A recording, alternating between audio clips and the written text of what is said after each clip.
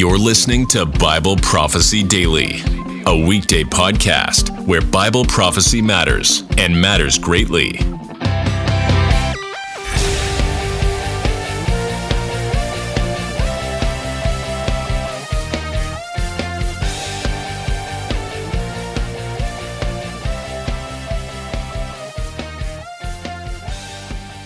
When this happens, every Christian on earth will wake up. Jesus warned us that all Christians are asleep right now before his return. All Christians, pastors, denomination presidents, prophets, missionaries, you and me, all of us.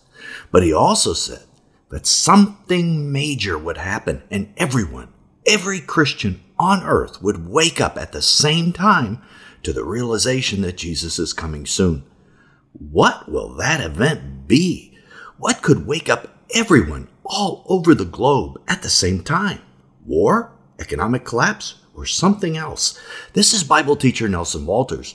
And that's what we're going to unpack today. What wakes up the church? If you are a Christian who is already sensitive to the fact that Jesus might return soon, you know the sleepiness of other Christians around you frustrates you. I know that. Because you tell me, churches aren't preaching about Jesus' return. Christians aren't soaking up last day's teachings. If you ask most Christians when Jesus is coming back, they'll say something like, well, we don't know, but maybe it's 100 or even 1,000 years. And then they kind of laugh as if you're a conspiracy theorist if you believe something else. Now, if they're correct, ignoring Jesus' return isn't a problem, but what if they're wrong?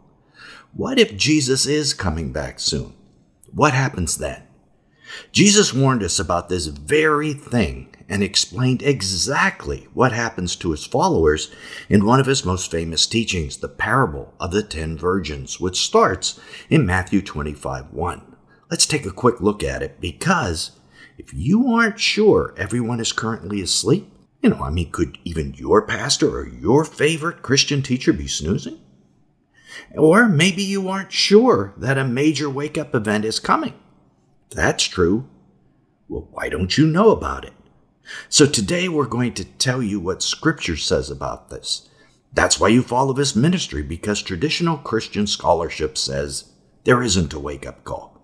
But instead of just going along with the crowd, in this ministry, we very carefully examine the Scriptures on this and many other subjects and discover important things that you need to know. Now, if that interests you, subscribe to our Nelson Walters channel so you can join this community and discover crucial, soul-saving understanding that you will likely not get elsewhere. Now, here's that teaching. Then the kingdom of heaven will be like 10 virgins. Jesus said, then. When is the then? He had just finished teaching on the end times in Matthew 24, so this is obviously the then he's speaking of. It's during the last days. And if you noticed, he added that all of the kingdom of heaven would be likened to these 10 virgins. Now, who's the kingdom of heaven right now? It's everyone professing the name of Jesus. They're churchgoers, people who say they're Christians. Jesus continues in verse 1 and 2. 10 virgins who took their lamps and went to meet the bridegroom. That's Jesus, of course. So this confirms that these are churchgoers because they're the ones waiting for Jesus, expecting to see Jesus. And they're called virgins, which means they're trying to keep themselves pure. So these aren't just any churchgoers, but they're those who expect to go to heaven, who are looking for Jesus, and who are striving to not be unfaithful to God. They're trying to be pure. They're pretty good churchgoers in the world's eyes. Now in verse 3, however, Jesus drops the first of 3 bombs.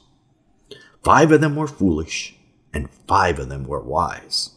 Jesus is telling us that half of these pretty good churchgoers are making a very unwise decision, and only 50% of these best churchgoers are going to make the right decision before his return. This Greek word translated as wise means shrewd, sensible, prudent. It's the same word Jesus used for the man who builds his house upon the rock. It's the same word he uses to tell us to be shrewd as serpents. It's the same word he uses in the parable of the faithful and wise servant who feeds his master's household at the appointed time. Jesus used this word a lot. Matthew 7:24, however, really sums up this type of wisdom.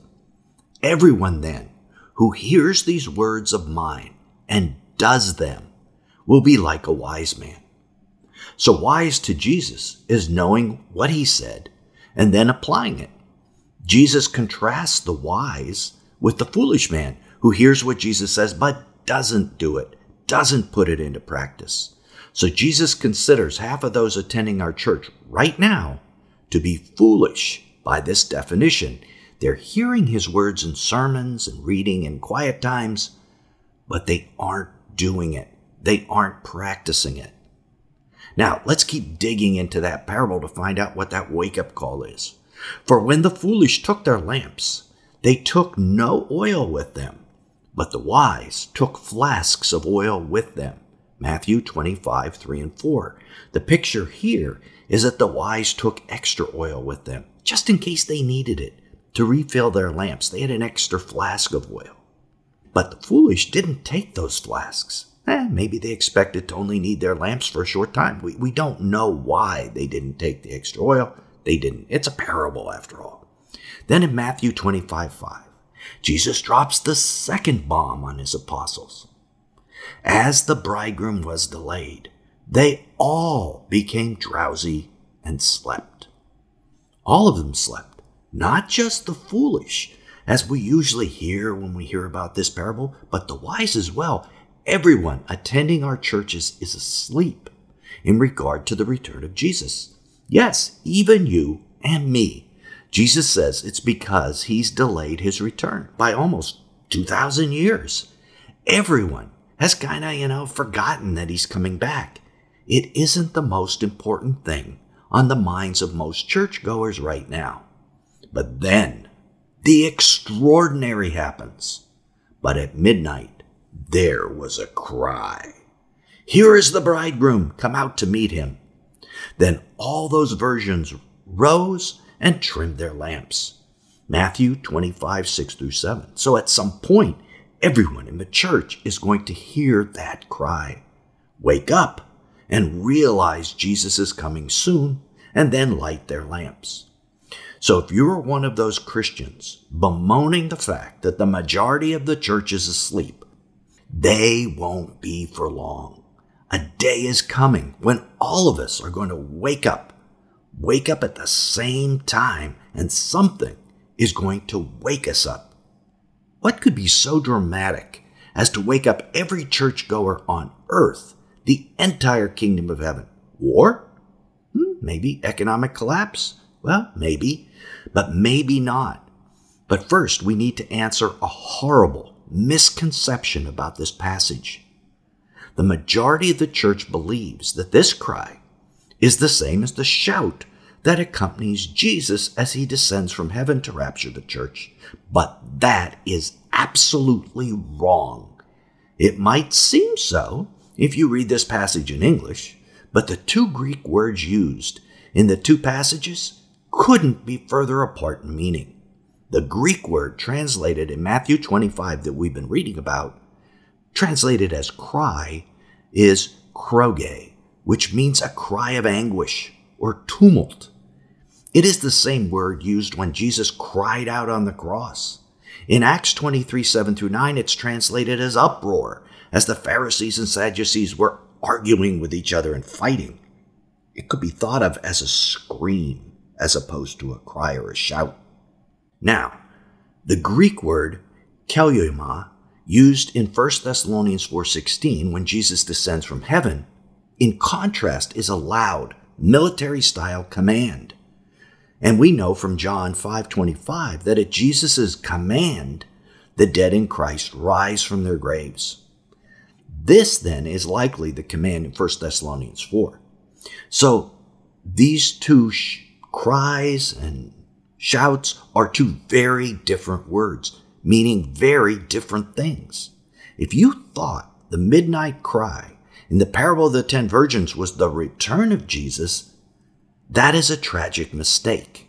Because instead, what this means is sometime prior to the return of Jesus, the whole church will hear a scream, "Wake up and light their lamps." Since it's a cry of anguish, it isn't a positive event like the resurrection that wakes them up.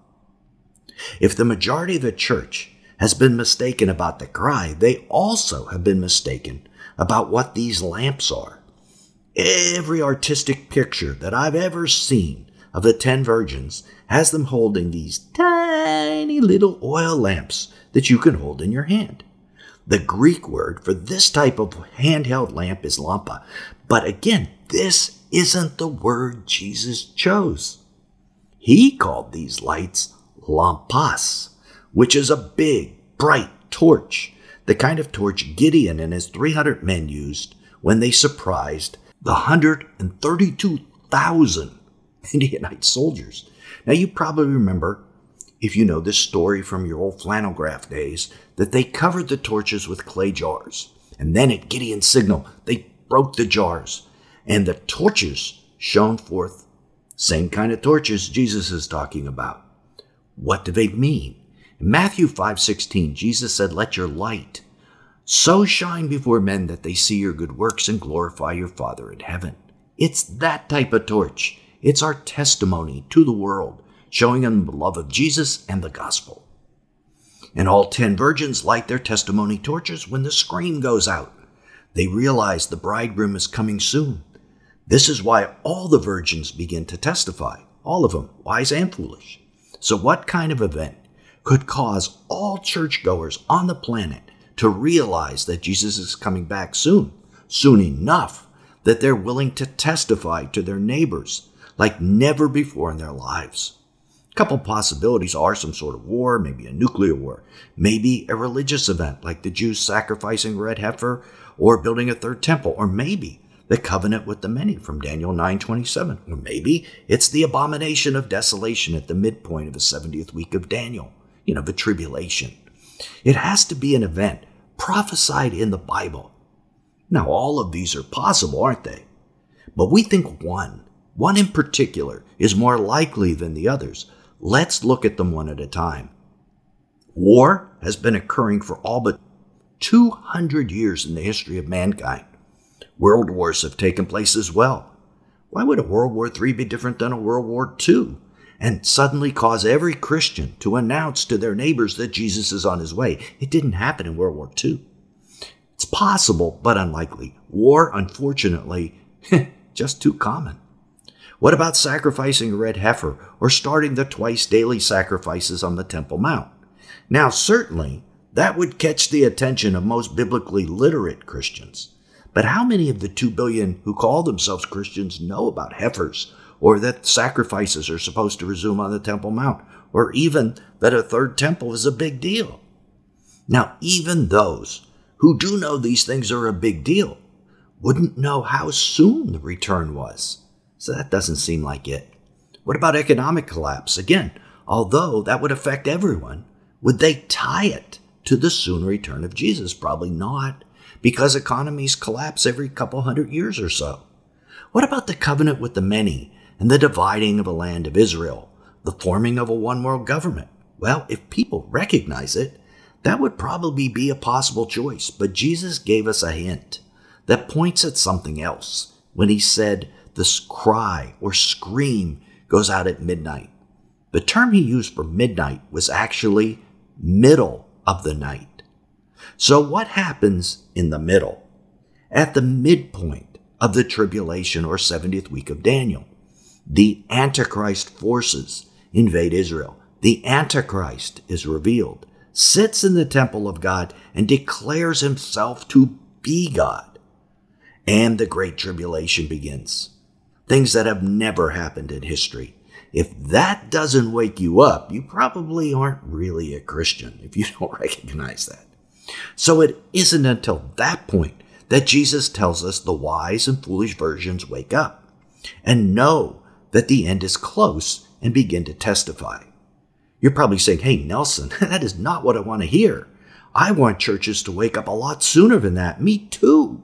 Because for many, it's going to be too late. Look what happens. But the foolish virgins said to the prudent ones, "Give us some of your oil because our lamps are going out." Matthew 25:8. Those who don't store up extra oil for this moment are going to have their testimony sputter out. As persecution rises, those without deep roots will fall away, as Jesus told us in the parable of the sower. And because they fall away, when Jesus returns, he's going to close the door of heaven on them. They likely will have taken the mark of the beast. All this happens suddenly. So what is this oil that some take extra of and others don't? It seems the key to overcoming that horrible time. Oil of anointing is a symbol in the Bible of the Holy Spirit. So putting this all together, the wise hear the word and put it into practice. They abide in the vine, walk by the Spirit, having Him help them make daily decisions in their lives. Holy Spirit becomes part of their daily life. The foolish, in contrast, hear the same word, but don't put it into practice. Instead, they walk by the flesh, making their daily decisions on their own without the help of the Spirit. And that may seem to work when times are easy, but when the temperature gets turned up, like in the parable of the sower, their tender plants of faith are going to burn up in the blazing sun of persecution. So getting ready for the last days is more than just knowing what is going to happen. It's practicing for that coming day of trouble right now. Thanks for listening to Bible Prophecy Daily. We hope you learned something valuable today. Be sure to subscribe wherever you heard this podcast so you never miss an episode.